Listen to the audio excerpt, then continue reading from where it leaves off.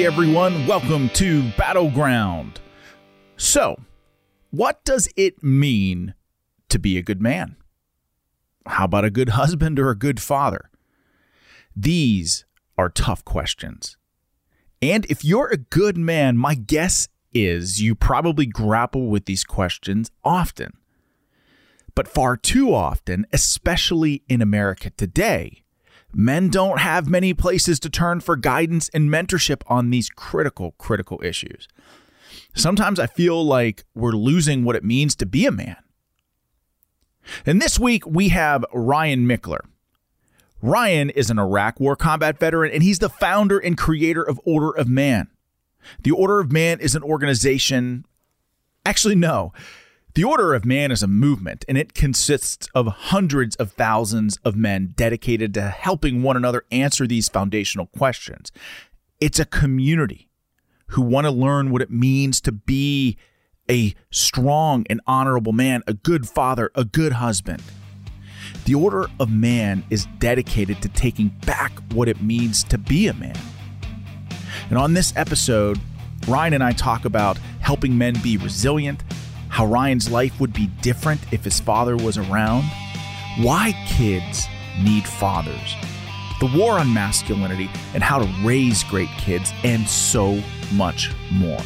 But before we get to that conversation, sign up for the Battleground newsletter. It goes out every single week. Go to my website, officialseanparnell.com. Check out the brand new Battleground apparel. Life is a battleground, ladies and gentlemen. It's our duty to never surrender.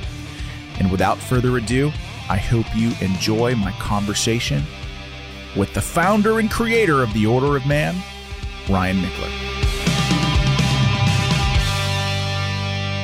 Ryan, welcome to Battleground, man. Thanks so much for being here. Yeah, what's up, brother? It's great to see you. I'm excited you launched the podcast, and then excited to be on the show as well. Man, I have to tell you, this world is dizzying. There's a lot to learn. I feel like just buying all the equipment and testing it and making sure everything functions properly, especially when, I used to fashion myself as a tech savvy guy, but now things change so fast. Things are evolving faster than I can keep up. But I'm really, really grateful for your help and your mentorship on this project. And, really, Ryan, so I went back and listened to your very first podcast in prep for this interview. And I realized a lot of things after having listened to that. But you are now, I would say, one of the foremost experts on what it means to be a man, the role and the importance of fathers in the lives of children, but especially boys, what it means to be a good man, a good spouse. And you talked about that mission in your very first episode. Yeah. And clearly articulated what you were setting out to do, and how now that you are a father and had your own children, you realized that there was a void in this country. And that maybe I think you even went so far as to say there's an assault on what it means to be a man in this country. And so I think as a result, Ryan, we've had, something like from 12-year-olds to 40 and maybe even beyond of men, boys and men who have no idea really what it means to be a man. But the Order of Man and your book, The Masculine Manifesto, I think has helped provide some clarity there. I hope so. I mean, just to set the record straight, I appreciate the compliment, but I am not an expert on this stuff.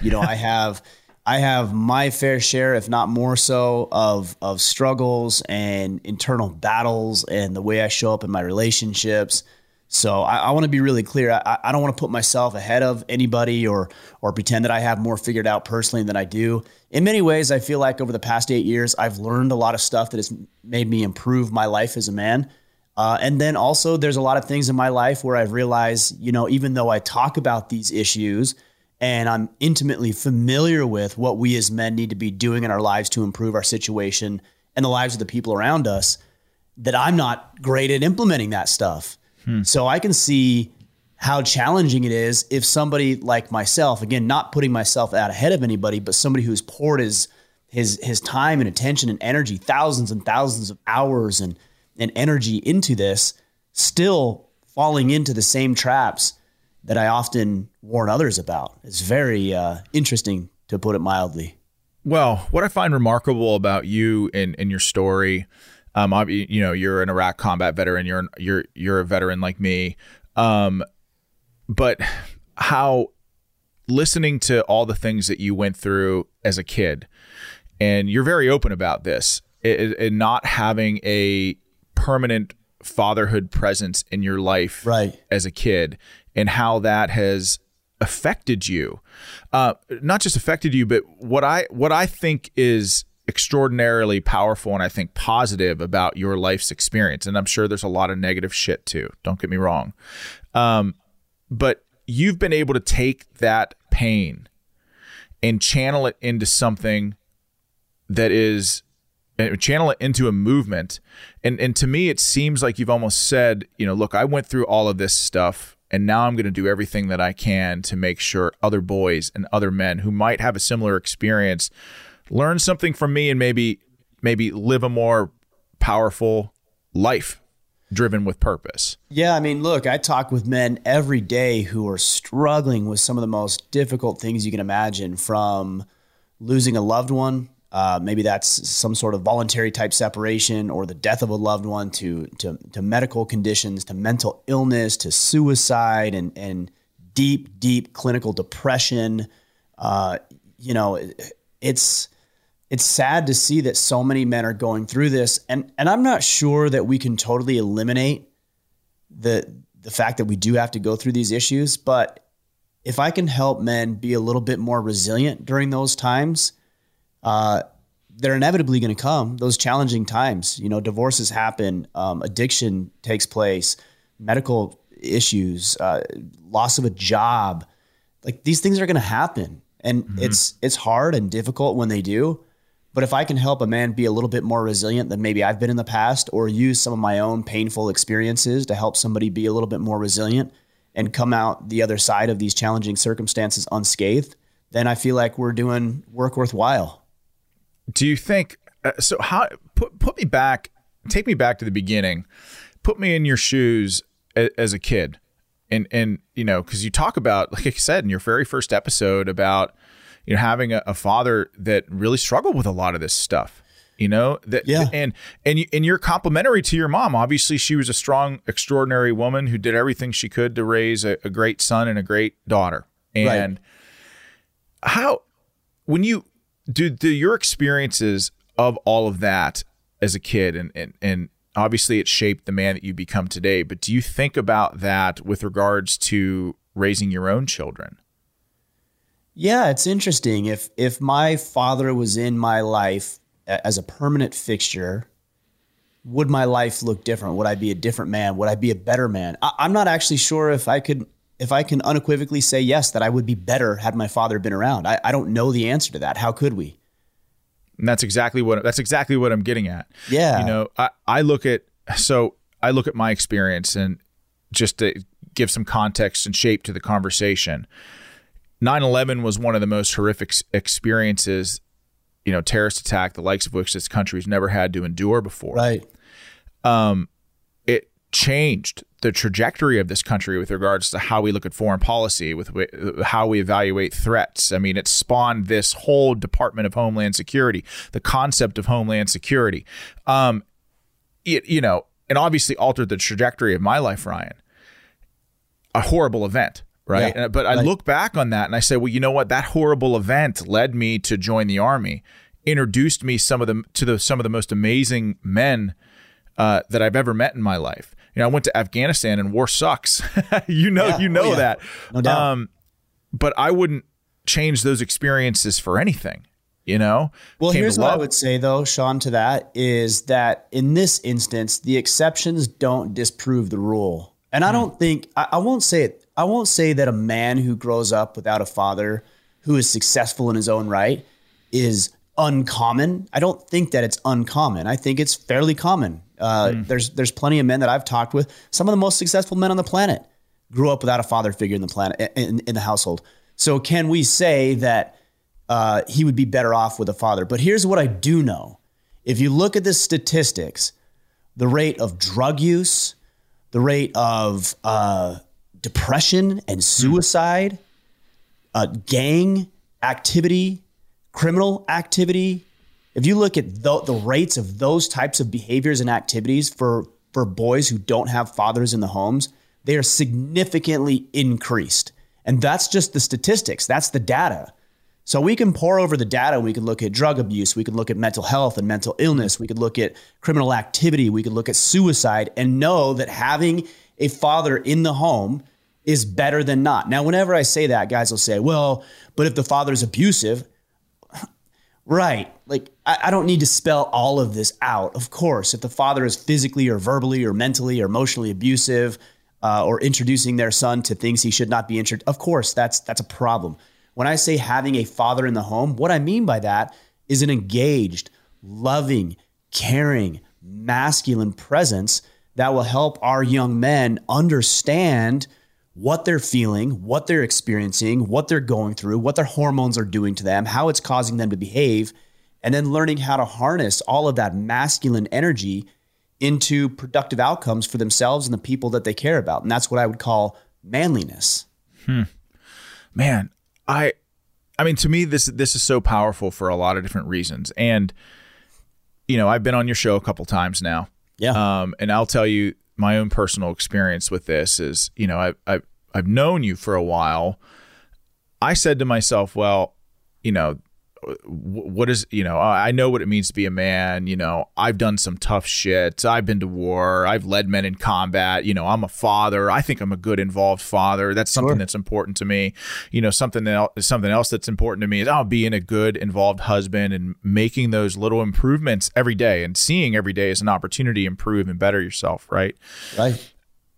But what I didn't realize through all of that rationalization in my own head was how desperately I needed it. And when you start asking deep and profound questions about what does it mean to be a man, you know, or when you've got an article out there, something that you wrote in your blog about boys need fathers or boys needs dads. Sure. And unequivocally, that is true, right? But oftentimes in our lives, we almost take that for granted. So what does it mean? Like, what do boys need from fathers? What does it mean for me to be a good man? You know, what does it mean for me to be a good husband? And what I realized on your show is that you ask these what are very general questions, right? That can have profound implications in our lives. And most of the time, I think people gloss over them.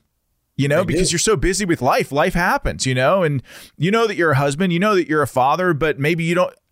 I was talking to Melanie about this today. Like, I don't think I've ever asked myself, even though I do think I'm a good dad. I love my kids. I want to be involved in their lives. I'm fit, willing, and able. And I like hanging out with them. But I've never really asked, what exactly do my boys need from me? Yeah, there's a great quote by Marcus Aurelius that says, waste no more time arguing what a man should be, just be one, right? I'm paraphrasing a little bit, so I may have butchered that, but that's the gist of it. So it might be easy to assume that we all know what it means to be a man. And the only reason we believe that is because we grew up, in certain constraints and certain stories and narratives and experiences and cultures and religious practices that shaped our view of manliness.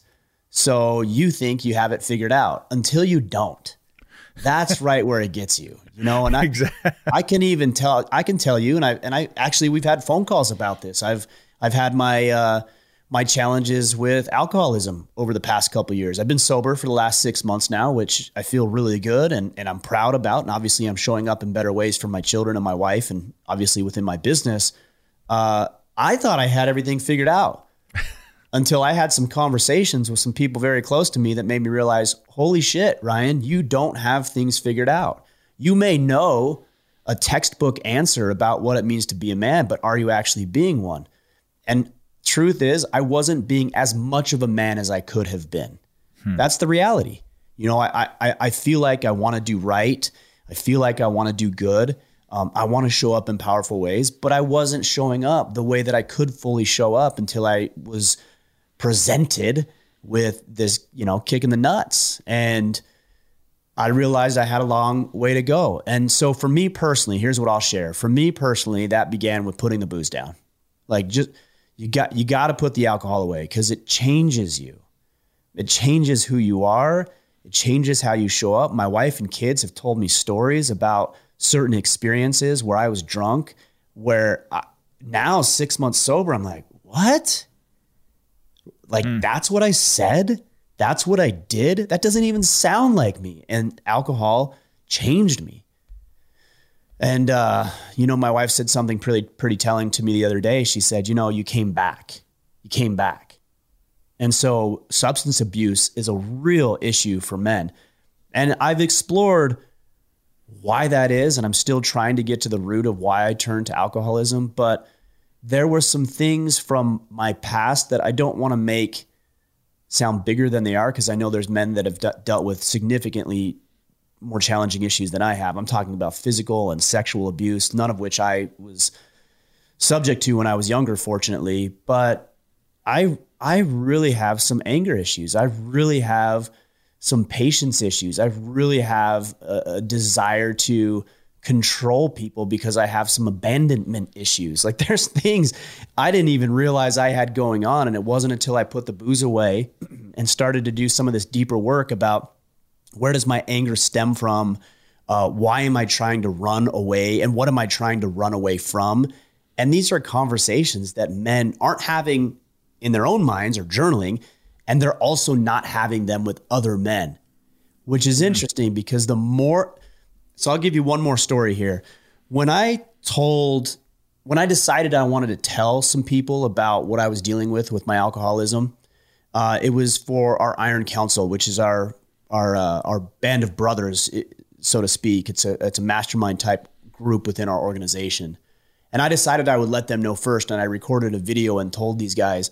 And when I made the decision, I was pretty convinced that there was going to be a mass exodus from the Iron Council. I mean, I had fully convinced myself that these guys, I'm going to undermine my credibility and my authority with these guys, and they're going to think I'm a fraud and a hypocrite, and maybe some of that I was, and they're gone. But I decided, you know what? I really want to get in integrity. And if I want to be in integrity, I can't really worry about the result of doing the right thing. Doing the right thing is the right thing to do regardless of the outcome. So I made the decision to tell these guys via video. And the exact opposite of what I thought would happen is what actually happened. The men didn't leave. There was a handful of guys who did, and they were upset. And some of them had their own personal reasons for being upset. Their fathers were alcoholics and they never came to terms with that. And so that kind of got piled onto me, which is understandable. But the overwhelming majority, I'm talking 99.9% of these guys, were supportive, positive, and I was flooded with messages. Ryan, thank you so much for sharing. I've dealt with alcoholism for years. I've been struggling with this. I've been hiding this from my wife. I've been hiding this from my kids. It's been affecting my business. It's been affecting my health. And now, because I was actually willing to share some really vulnerable struggles of my own, it gave other men permission to share some of theirs. And men just aren't having these conversations, which is why we bottle it up. We shove down the emotions. We don't address the things that we're really dealing with. And then it comes out in the best case scenario, it comes out in unproductive ways. In worst case, it could come out in violent and dangerous ways. I mean, you talked about drinking, and there's so much here, Ryan. I mean, I think that drinking is a way for, people, but men to obliterate any sort of thought or reflection on certain problems that we face. Yeah. And that's just how we talk about self-medicating, but that's just how we ignore it. And right. When we ignore deep-seated existential life issues, they can manifest into things that aren't great. And how much, though, does society, how much is society to blame for this, Ryan? Because over the years, like, we've been inundated with, fathers who are portrayed in even sitcoms as a buffoonish, aloof father who's uninvolved and is just maybe a laughing, someone who's laughed at, Sure. Does this sort of war on masculinity in our culture today, where it's confusing for boys to muddle through life to try to figure out what it means to be a man. There's no doubt. Yeah. And there are so many influence points in our kids' lives and in the lives of even adolescents who are becoming men, where they're being influenced from 1,000 different directions, and maybe we're not, as parents or as fathers, we're not aware of what our kids are watching, so we don't know the kind of person that they're becoming. How does society play a role in men feeling scared to feel vulnerable and actually have these important conversations? Well, the short answer is yes, but what is society comprised of? Billions of individuals. So the short answer is yes, society plays a factor, but the individual is just as culpable. If we as men show up in more powerful ways for ourselves, and then we work within the where we have the most sphere of influence. So that would be ourselves, right? We can completely control how we show up and behave and how we think. And then it gravitates and it migrates and gets bigger from there into your family, your wife and your children. Cannot completely control them, but certainly have the most influence over them relative to anybody else. Then it gets to your colleagues and your coworkers and your employees. Then it gets to community members. Then it gets to state. Then it gets to, the federal level. But yeah, it both does and doesn't matter. And let me explain what I mean by that. When we say that society paints men as bumbling buffoons and unnecessary and toxic masculinity, when I say it doesn't matter, what I mean by that is doesn't matter how society collectively paints men. Here's how I am going to show up. I am going to show up in this way, even if it is at odds with what I would call the doctrine of popular culture would suggest. That's where it doesn't matter. Where it does matter is one of the questions that I get probably daily at this point is, what can we as men do to change the tide of culture? And the answer is change yourself. Now, I know that's not the silver bullet. I know that's not the magical phrase that you're looking for. There's no button I can go hit on a wall that changes, culture or society. But if you do it, then you're going to teach your son or sons to do it. If you do it, then your coworker who really looks up to you is going to change as a result of the way that you show up. If you do it and you're serving on your school board, you're going to start to influence other school board members.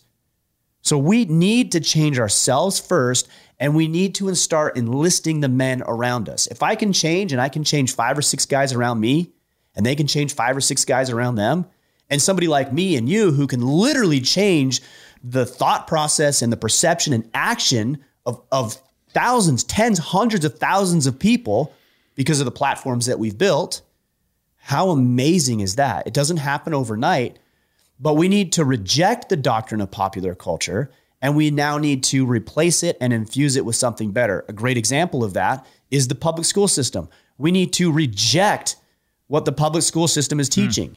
Now, it's not enough to say, I don't agree with society and culture, but let me go send my 4 kids to be shepherded by these woke, horrible individuals. Wait, do you really not let's really test what you're saying here. You say you don't want your children to be indoctrinated by the doctrine of popular culture, and yet you ship your kids to school for 5 days a week, 8 hours every day. Well, Ryan, it's hard. No shit, it's hard.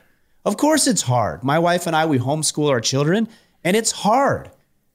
They're downstairs and I can see when my wife's working with them, I can see the frustration that she has when one of the kids don't get something. She could probably go out into the workforce and double our household income. There's a lot of things that are harder, but we don't believe in sending our kids to public school. So is that just lip service, or do we genuinely mean that? And if we genuinely mean what we say, oh, the school system's horrible, then you're not going to send your kids to the school system. You're just not going to do it. That's an example of what I mean. It's going to take sacrifice and work to make change. Oh, you're not kidding, and because look, society, when you talk about it being hard, yeah, it is. And I'll give you a personal example of what I mean, Ryan, and I really haven't talked about this at all. But when I came back from Afghanistan, when you come back from war, you struggle. I mean, war changes you. I don't necessarily look at that experience as a negative in a negative light, right? Like I try to come at those life experiences saying, hey, look, sometimes in life you have good experiences, you have bad experiences. It's up to us to implement them, or it's up to us and how we respond, right?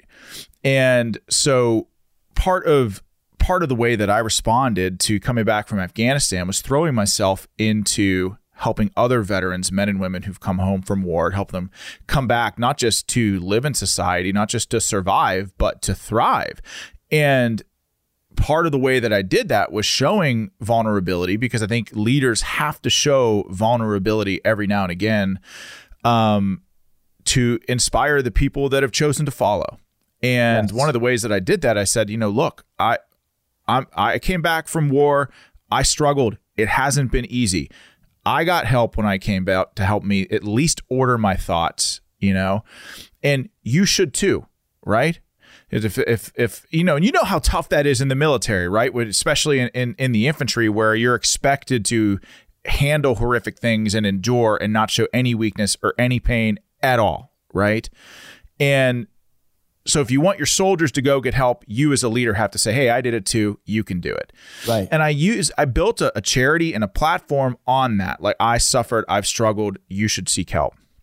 And then I find myself in a family court system, really, which if you're a man and you find yourself trapped in the family court system, it really is David versus Goliath on a lot of different ways. And I went into that family court system and I had that weaponized against me. You're too broken. You're too fragile to have your own children. And so when you talk about being the change that you want to see in the world, society can really, I mean, you can get punished for that in a lot of ways. And I see how men sometimes, Ryan, because now that I've been listening to your podcast, I'm super interested in making better men and raising better boys, and just not boys, just children. But I can see and understand why men would not ever want to talk about any of their problems, not show any sort of vulnerability. But that catalyst for change and really growing into better people is being able to talk about some of the life struggles that you've had with other men to get better, Well, it's good for us. I mean, it's therapeutic. I know I always feel better when I talk about these things, whether it's alcoholism or relationship issues or whatever it might be. I might not even come to some conclusion or some answer to my biggest problems, but just being able to hash some of these out with guys who've been through similar experiences is helpful. But then again, like I said earlier, it gives other men a permission slip to do the same. And they don't need permission, but in a way they're waiting for it. And so if they're waiting for it and I can help be that catalyst for change, what right do I have to deny them my experience? Yeah. Well, what do you make of, I don't know. I didn't watch the Grammys. I didn't see anything I didn't watch it live, but you see the way that pop culture influences our kids and the way that celebrities influence our children. And I shared this almost like this satanic, it seemed like it was some damn satanic ritual. I saw it. Yeah. And I thought there's something, first of all, I think that's boring. I don't think that there's anything edgy about, being satanic or I don't think there's anything creative about it. Yeah, it's especially pretty safe in this day and age. It's pretty safe. Exactly. Yeah, for sure. But there was also something to me that just didn't sit right. I mean, I'm a Catholic, I'm not I'm a spiritual person. I believe in a higher power. And you talk about, with regards to the order of man and the movement that you built, faith, not necessarily a specific religious faith, but faith in something greater than ourselves. Sure. I believe in God, and there's just something very wrong with a society that feels comfortable with grandiose pomp and circumstance of throwing, basically giving the finger to that higher power. And, I shared that, right? On Instagram, and some people were like, well, why are you sharing it? Other people see this and now they're watching it. Yeah. But the thing is that that is true. And I understand that. But our children sometimes are watching this, they listen to this music, they idolize these people, Ryan. And oftentimes I find myself asking the question, how influenced by these people are they? Right. And what's my role as a father in giving a different perspective to my children? So I've thought that too. I have conflicting thoughts. I saw this performance, so to speak, that you're suggesting, and I've thought the same thing. You know, people share these horrific things or these really outlandish social issues, and it's like, okay, yeah, you're just giving credence to the to that side of the equation. So the alternative is then to what? Ignore it, right? But if you ignore it, like that's not going to solve any issues. So there has to be a response. And I'm using that word very carefully. You do have to respond. As men, we are called to respond. We don't complain about things and then just end it. We don't gripe and moan and bitch about things that we don't like or that are inconvenient for us or we think are a danger or a threat to our emotional, physical, mental, spiritual well-being. We don't just complain, we respond. So we see issues with the world and then we do something about it. So when it comes to entertainment and media and all of these other things that are actively working against our best interest, then it's our job to respond by drawing attention to the issue. And then, this is where most people stop, coming up with something better. Coming up with something better. So for example, if I don't want my children to be influenced by what's happening at the Grammys, then I probably ought to be doing something else with my children during that time. What you don't want them to be influenced by that music. You don't want them to be influenced by entertainment or that culture. Then what are you doing instead? And I'll tell you what we were doing this last weekend. We weren't watching the Grammys. We were in Salt Lake at the Western Hunt Expo, and we were visiting with friends. We were networking. We were forming connections with people that we just met, people that we haven't seen for a long time. We went and did jujitsu one night, and we called up friends and had dinner every night that we were there.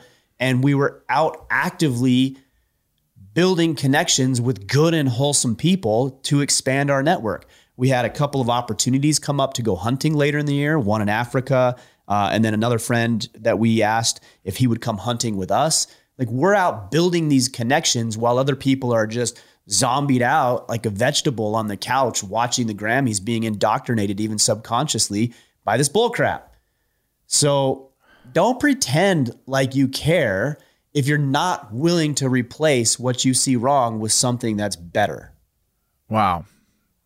That's that's powerful, man. And I think the war is real. The cultural, the spiritual war is real. It's real. And once you see it, you can't unsee it. And just today, you know, Senator Daines from Montana, I don't know if you know him, he's the chair of the National Republican Senatorial Committee. He had his Twitter account suspended because he's a picture with his wife on a hunt, you know?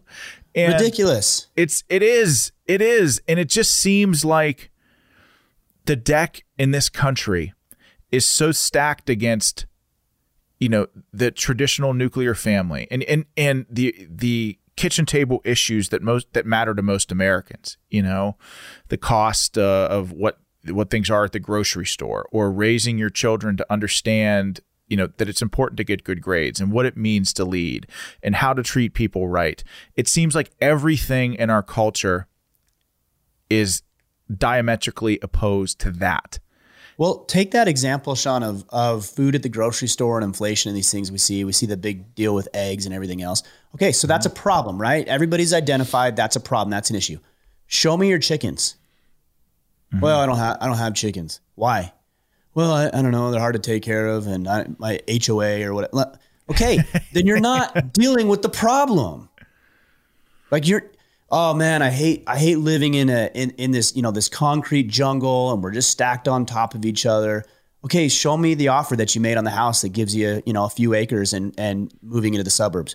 Oh, well, you know, I can't do that because my job and this. And okay, then stop complaining about it. Like, I'm not going to fault you if you say, hey, you know, I like living here. I like doing this. This is my lifestyle. I don't see anything wrong with it. All the power to you. But if you're complaining about it, show me what you're doing about it. If you're worried about food prices, show me your hunter's ed certificate. Well, I'm busy. Okay, then you don't care about it. That's it. Like, or if you're complaining about food prices, let me see your garden that you grow every year. Oh, I don't grow a garden. I don't really know where to start. And I don't really, bro, you can jump on YouTube and you can learn how to plant tomatoes in like 30 seconds. Okay. Stop complaining if you're not going to do anything about it. That is my message of today. And that will be my message forever. I try not to complain unless I'm willing to do something about it. We were talking about United. I had a bad flight with United. Hey, what are you going to do about it? Well, I'll tell you one thing I'm going to do is I'm not going to book with United next time. Like, I'm just not going to fly with them. Like that's doing something. That's a response. But some people don't even do that. Oh, well, United has the best flight or the best price, or, it gets me there at the right time. Okay, then you don't care about the issue. And that's fine. But don't pretend like you do if you're not willing to do anything about it. So a couple things just for people who are listening and perhaps watching this, I'm hearing, like, I'm taking lots of lessons from this, right? Like, be the change that you want to see in the world, live the change that you want to make in the world, right? But also when you say be a man of action, is this what you mean? 100%. It's easy to get on social media and complain about everything that's wrong. It's harder to sacrifice. Again, I'll go back to homeschooling. I know of so many families that want to homeschool, and I know of quite a few who are making some real sacrifices. They're selling extra vehicles. They're starting to learn how to budget more effectively. They're getting rid of subscriptions like Disney Plus and this nonsense that they are subscribed to, and they're saving money so they can bring their wife home and she can homeschool the kids and she can finally step into what a lot of women have actually wanted to do since they were girls, but society said, don't talk about it. When I tell people that my wife is a homemaker and a housewife, that's frown. Like, so many people frown upon that. I'm like, what? Ryan, it is so true. It's horrible. And it is by far the most important job. I mean, one of the most important jobs in the world. And look, I'm not saying that, it's not okay for a woman to go out and work. I mean, obviously we all have to chart our own path, but I don't like the derision that women face when they say they've made it, that the path that they see in their lives for them that makes the most sense for them is raising good children and being in the home and helping lead, because that is a very, very difficult, thankless job. And, it upsets me when people look down on women for making that decision. Yeah, it's very frustrating. And you said it well, is there's plenty of women, millions of women who want to go into the workforce and chart their path that way. And that's fine. I'm never going to mock a woman who goes into the workforce and decides that she wants to become an attorney or a CEO or start a business or become a school teacher or whatever. That's all great. I think it's noble. I think it's ambitious. And I think if a woman's interested in doing that, she should. I would have her consider the ramifications and the sacrifices of doing that. But if she's considered that, then by all the power to her. I would never mock her for doing that. And yet there's a side of the equation, the social equation, where they will literally mock a woman for deciding to stay at home. They'll say, oh, you're just, that your husband's trying to keep you under his thumb, or he just wants you to be barefoot and pregnant. It's like, what a horrible, horrible way to treat our mothers who want to be engaged, who want to be loving, who want to be nurturing, who want to raise their kids in righteousness. We need more of that, not less of that. And we could certainly do without the mockery from both men and women for women who decide to stay at home and raise their families there. So talk to me about that. Talk to me about raising kids. And what is at the forefront of your mind? Because you've got boys and you've got girls, right? You don't talk about your daughter that much, and I know why, but by design, yeah. Yeah, by design. So yeah. I don't want to go too far into that. No, it's fine. You've got both. My point is, you have both boys and you have sons and daughters, right? Correct. So 3 sons and a girl and a daughter. 3 sons and a daughter. What is at the forefront of your mind? Because the order of man is not just about being good men, but it's also about being a good husband, being a good spouse, being a good father. What's at the forefront of your mind when you're raising your children? So this is my mindset, and then we can get into the specifics. And, again, I'm trying to figure it out. My oldest is 14, my youngest is 6, and they're all different. Yeah, you're like running the gauntlet every day, 14-6. Yeah. And the minute I think I have something figured out, one of my kids throws a curveball at me and I'm like, I don't know how to deal with that. And I take the best swing I can. Sometimes I connect and other times I just strike out miserably. But my motto is this. My job is to render myself obsolete. That's my job as a father, period, is to render myself obsolete, is to put myself out of work. If I have to be needed in perpetuity by my children for all of their daily needs and support and comfort and all of this kind of stuff, then I'm not doing my job. Now, granted, I understand that the relationship will change over time. When my oldest son, who's 14 now, graduates in the next 4 years, I realize that the dynamic between us will change. I will never be completely obsolete, at least I hope not, but the dynamic will change. But the motto is render yourself obsolete, meaning put yourself out of work.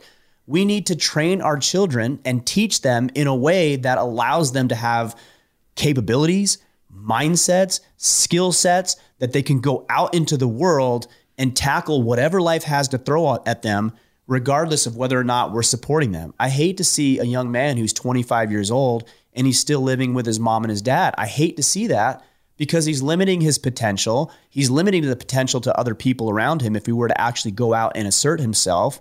And it's his parents' fault. That's the thing. It's his parents' fault for not teaching him what he needed to know. When I graduated, which was in 1999, I graduated high school.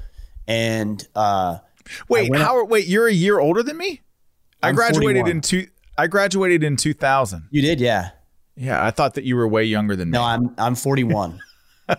Me too. That's interesting. You thought I was older? I thought you were younger. Oh, younger. Yeah, no, yeah, I'm 41. Yeah, okay. Sorry, go ahead. All good. So yeah, when I graduated, we went on our senior trip, which is to Southern California I think there was, 20 of us or whatever. And I came back. The next day I moved out.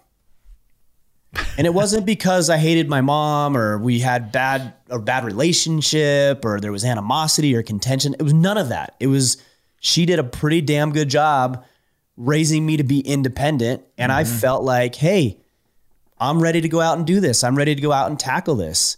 And that's exactly what I did. For better or worse, I've had a lot of mistakes along the way, but I never went home.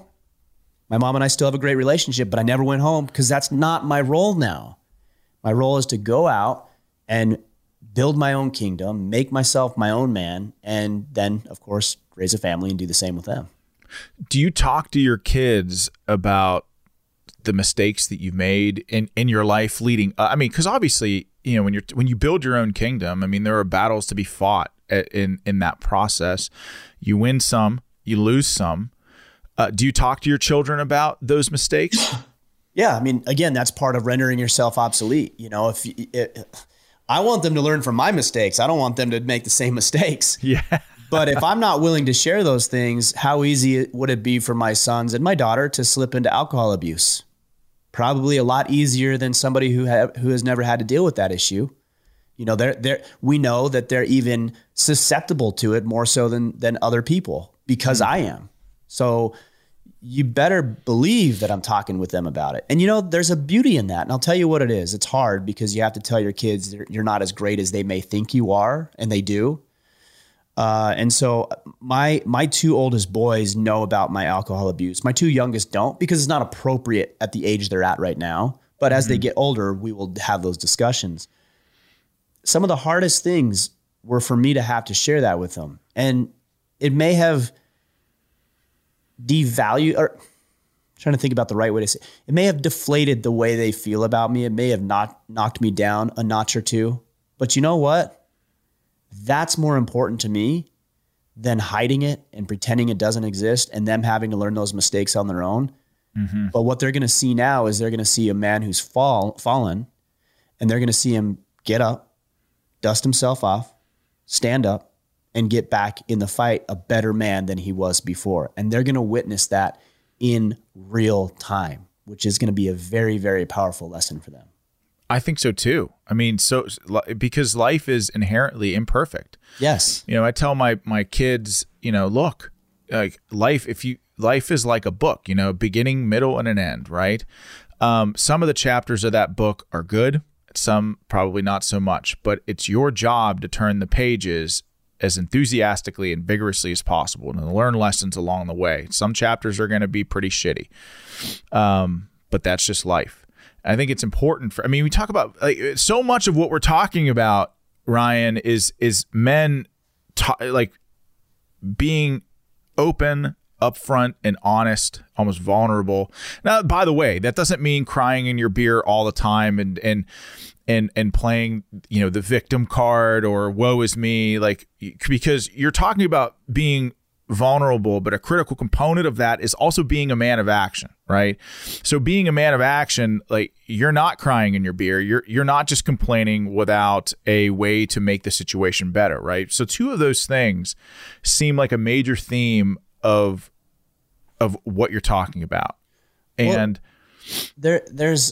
let's talk about vulnerability for a minute, because there is a big movement in society to be vulnerable. Yes. And what I see all too often is it's vulnerable for the sake of being vulnerable, and then you win points for being vulnerable. But let's use the military. I mean, you and I are both in the military and both served. We had vulnerabilities in our defense, for example, whether it was base defense or the way that, if we're talking about 1,000 or 2,000 years ago, maybe there was a weakness in the wall of the castle, right? That was a vulnerability. And we actively look for those vulnerabilities in the military. Okay, where are we weak? Where are we susceptible? Where are we vulnerable? And we do that for one reason alone. It's not to cry about it. It's not to complain about it. It's not to wallow in it. It's to fix it, right? It's to recognize that our defenses are weak right there. Maybe we ought to put different troops there. Maybe we ought to spend some time building up that wall. Maybe we ought to fortify that position. But the point of being vulnerable is to expose weaknesses in order to address them. But modern culture is, no, just be vulnerable and cry and, all over yourself and babble like a buffoon. That's not it. The answer is, hey, you know what? Alcoholism, that's a vulnerability. That's a weakness of mine. And so I need to put some systems and processes in place to keep myself from that temptation. One is we don't have alcohol in the house. Another one is I got to avoid the stores where I would go to get drinks. There's a lot of things that I put in place to shore up my vulnerabilities. That's the complete package, not just the first half of it. I'm so glad that you differentiated that, because so much of, men need to be more vulnerable or people need to be more vulnerable. It's just straight up virtue signaling bullshit without most of the time. Action step to shore up what you're vulnerable about in the first place, to make yourself better. And on that note, when if I could just interrupt real quick. Sure. So when I started talking with my guys about this alcohol abuse, it was months after I had gotten sober. And it wasn't the first thing I did is I went and told them, hey, I'm an alcoholic. Here's me. That wasn't the first thing I did. The first thing I did was I stopped drinking for a couple months. And I started going to meetings and I started to put the systems in place and I got myself clean and sober. And then I went to them, and I did that because I didn't feel right going to them and complaining about something that was a struggle in my life that I wasn't actively working on fixing in the moment. So I wanted to have a couple of months under my belt of clear actions that I had taken to get me to the point where I was sober, so that when I went and told them, I was able to say, guys, look, this is an issue I deal with. This is something I've been struggling with for a couple of years, and here's how I'm fixing it. And here's the path that I'm on right now. And here's what I'm doing. It's a much more powerful position than simply complaining and crying about things that are wrong in your life. I agree. So let's talk about that for a second. Today, you put something out about the importance of routines and the power that routines can have in our lives. You were away for a while. You got back to the gym, back in your routine. You said you feel better. It's funny that it's funny and also slightly ironic that you put that out, because I had just been thinking about the power of routines, both as being like a professional husband, father. Routines can also be bad, right? Unhealthy. Of course. And drinking might be one of them, right? You're right. When you look at like, hey, look, this is what I'm going to do. I'm going to wake up in the morning. I'm going to take the kids to school. I'm going to go to the gym. I'm going to come back. I'm going to read, write, reflect, journal. And then I'm going to work my ass off at whatever mission that I put myself behind that day. And then I'm going to put my phone down. We're going to have dinner together as a family. I'm going to talk to the kids, be present for the kids, be present for my wife. And then you know what? I'm going to pour a drink. Right. And that's just in that routine of pouring a drink, as innocuous and as benign as it might seem, if you're a routine person, right? So you just having one drink every night. Maybe that becomes two. It can become an unhealthy routine pretty quickly, right? We as humans get really good at the things that we practice. So if you practice drinking, as I was getting really, really good at it. And then I didn't want people to know because I was ashamed. And so I started to get pretty good at hiding it, which only exacerbated the problem because the people closest in my life didn't know the full weight of what I was dealing with. Therefore, they couldn't help me tackle it because I was hiding it. Like here's the interesting thing about negative routines. We know when we're doing something we shouldn't be doing. Maybe it's gambling, maybe it's womanizing, maybe it's pornography, maybe it's drug or alcohol addiction. We know, and yet we still do it. Why do we do it when we know it's bad? Because we're getting something from it. Like there's some benefit from it. I loved drinking because I could tune out and not have to worry about anything challenging for several hours, right? And when I stopped drinking, I reclaimed 3 to 4 hours a day. I hate to admit that, but 3 to 4 hours a day when I was either drunk, getting drunk, or with a hangover, passed out or a hangover. 3 to 4 hours every single day that I recaptured. And at first it was challenging because I had to figure out what to fill that time with. What do I do? And so there was a big list of projects around the house I wanted to get done, and my business became a lot more efficient and productive, and I was able to spend more time with my kids. But yeah, routines can make or break you, and you ought to evaluate your routine and ask yourself if it's something you shouldn't be doing. The first step is to ask yourself, what are you getting out of it? And for me, it was getting out of having to address hard and challenging emotions that I was dealing with. Well, how did you break it? How did you? Because, it's not easy to break a routine. It's not easy to start a routine either. If you're out of shape and you're trying to go to the gym, there are probably 1,001 reasons why you would avoid going to the gym. Oh, it's not convenient. I don't like the feeling of the gym. I'm not comfortable there. I don't know how to do the exercises. Oh, people look at me weird, whatever. Yeah. So it's hard to start, but once you get going and once you're in a routine, you feel good about it. Maybe it's hard to stop. How did you break that routine of drinking more than you would like? How did you stop doing that?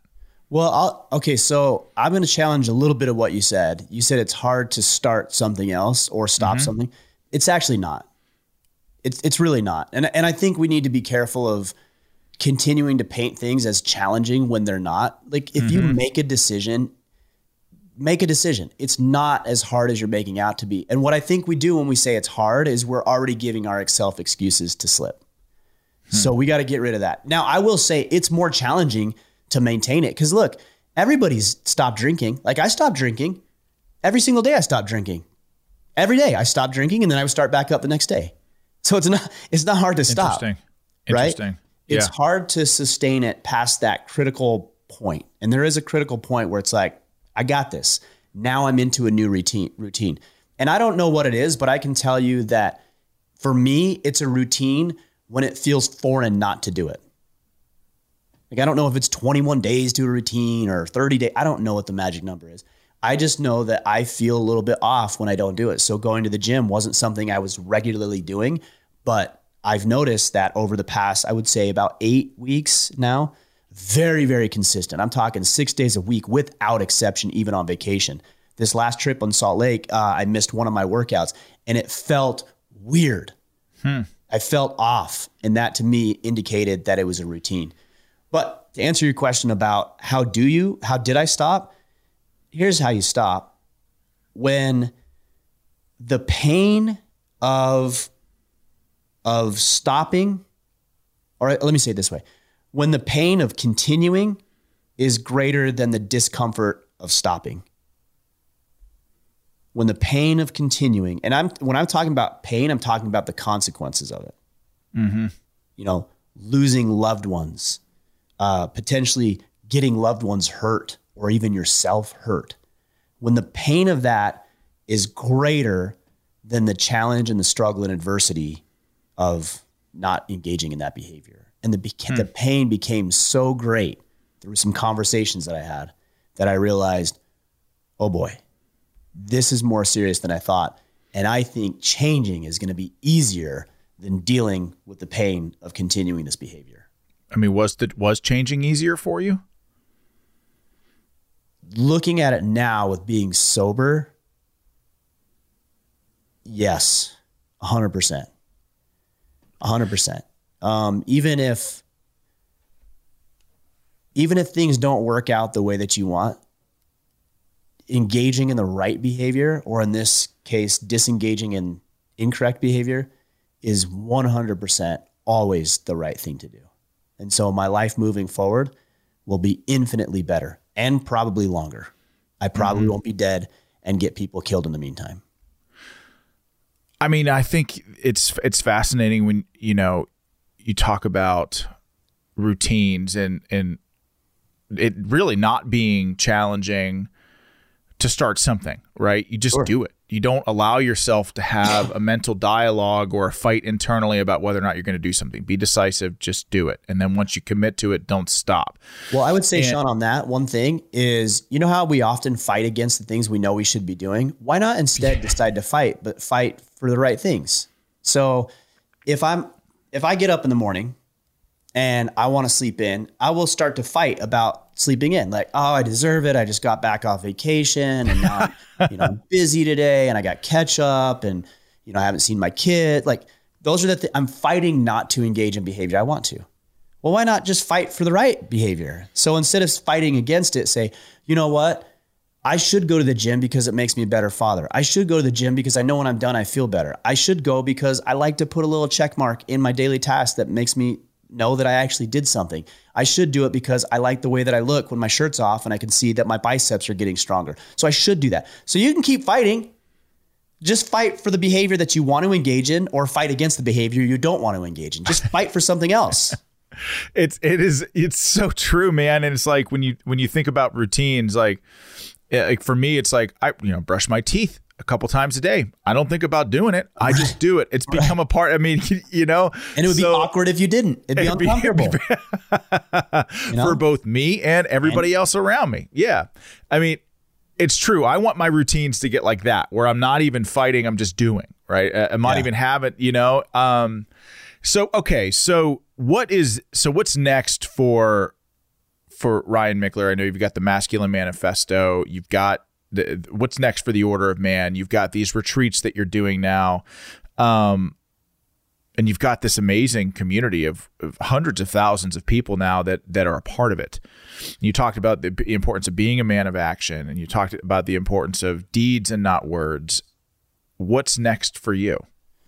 So I would love to have a good answer and say we have all these amazing things coming up, but you know what? I mean, again, to be vulnerable and to address this, to make sure it serves other people, the last 6 months have really shown me that I built a lot of my life on sand, a faulty foundation. And for me, it's really about shoring that up first, like, deconstructing a lot of what I've built, whether it's relationships or the business, and not tearing them to the ground, just deconstructing, taking a look at where they need to be shored up, and then building the foundation. And for me, the foundation is built upon God, number one, and then upon my actions that are in alignment with his desires for me. So I can't say that I'm going to build this huge, empire and I have this event and that event and this. I'm really in a stage right now of my life where I'm evaluating where the foundation is faulty and how I can shore that up, because I know I can't go further with my relationships, with my business, with my health, until I build up that foundation. So I'm very spiritually centered right now, trying to be anyways, and trying to align my own behaviors and thoughts with that spiritual perspective. Yeah, it's hard to serve others when your own life, and I'm not saying this about you, is not in order, right? Right. Or it might be it might be in disarray in some places, and that those places need your attention more than looking outward. I had a mentor once say to me, he said, and this stuck with me forever, and it's been so powerful. He said, Ryan, you'll be successful. Actually, let me give some context. When I was starting my financial services practice, but I was really, really struggling at the time. And the way I viewed myself was better than the way I was actually performing. So there was a disparity between the way I saw my performance and what it was actually producing. And I just didn't know why I was struggling. I couldn't figure it out. And he came to me and he said, Ryan, I know you want to be successful, but this is what you need to know. You'll be successful when you learn to light yourself on fire and allow other people to watch you burn. And that just stuck with me forever. It's about, for me anyways, about taking all of my life experiences and my challenges and my struggles and the things I'm doing well and lighting myself on fire, basically illuminating myself so that other people can watch, can learn, can be inspired by it, can be motivated by it, can see what they need to see in order to do the same thing in their lives. And that's how I view my responsibility with my children. I got to illuminate everything about myself so they can see it and they can learn and they can grow from it. And that's where I'm at right now is I want to do that. I want to illuminate all of that, not only for my own growth, but for the benefit of other people.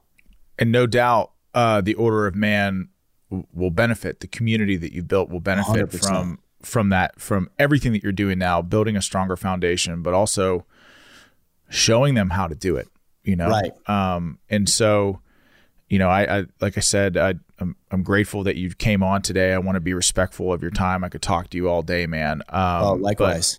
But, if you're watching or you're listening, go to theorderofman.com, subscribe to what Ryan's doing, grab his book, The Masculine Manifesto. And if you feel so inclined, sign up for the Iron Council. It's really, really good stuff. It'll make your life better. It'll make you a better man, make you a better father, make you a better husband. Ryan, thanks, brother. I appreciate you being here. I appreciate you. More so than that, and I do want to share this because I want people to know the kind of man you are is, we've done, I think, 3 or 4 podcasts now, including this one. But we've also had a bunch of conversations via text, via phone call. And obviously I'm not going to get into the private details of what the things I've shared with you because I want that to remain private. But I just want to tell you, I really appreciate your friendship. I know how busy you are. I know how many people are probably clamoring for your attention, and for you to be able to take time out and talk with me and counsel me, man, that really, really means a lot. So I appreciate our friendship and your guidance.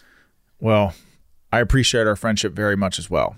And I look forward to continuing to build on it, man. And thank you all that for everything that you've done for me with this podcast. And I'm stoked. Cheers, brother. The podcast is going to be awesome. I'm stoked for you. I can't wait to see what you do with this thing. Again, it's all about illuminating all of this stuff so it can serve other people. Yeah. Thanks, Ryan. I appreciate you, brother. Thank you. Take care. All right, everybody, that is a wrap. I hope you enjoyed my conversation with the great Ryan MICHLER. If you like what you heard, be sure to subscribe wherever you listen to podcasts, and go subscribe to my YouTube channel too, where you will have access to more exclusive content. And if you feel so inclined, go to orderofman.com, sign up for the Iron Council, become a member, join something and serve something greater than yourself, because Ryan MICHLER is the real deal. He's an incredible human being. And as always, ladies and gentlemen, thank you for your time. God bless you all, and God bless this amazing country that we live in. Thank you. Take care.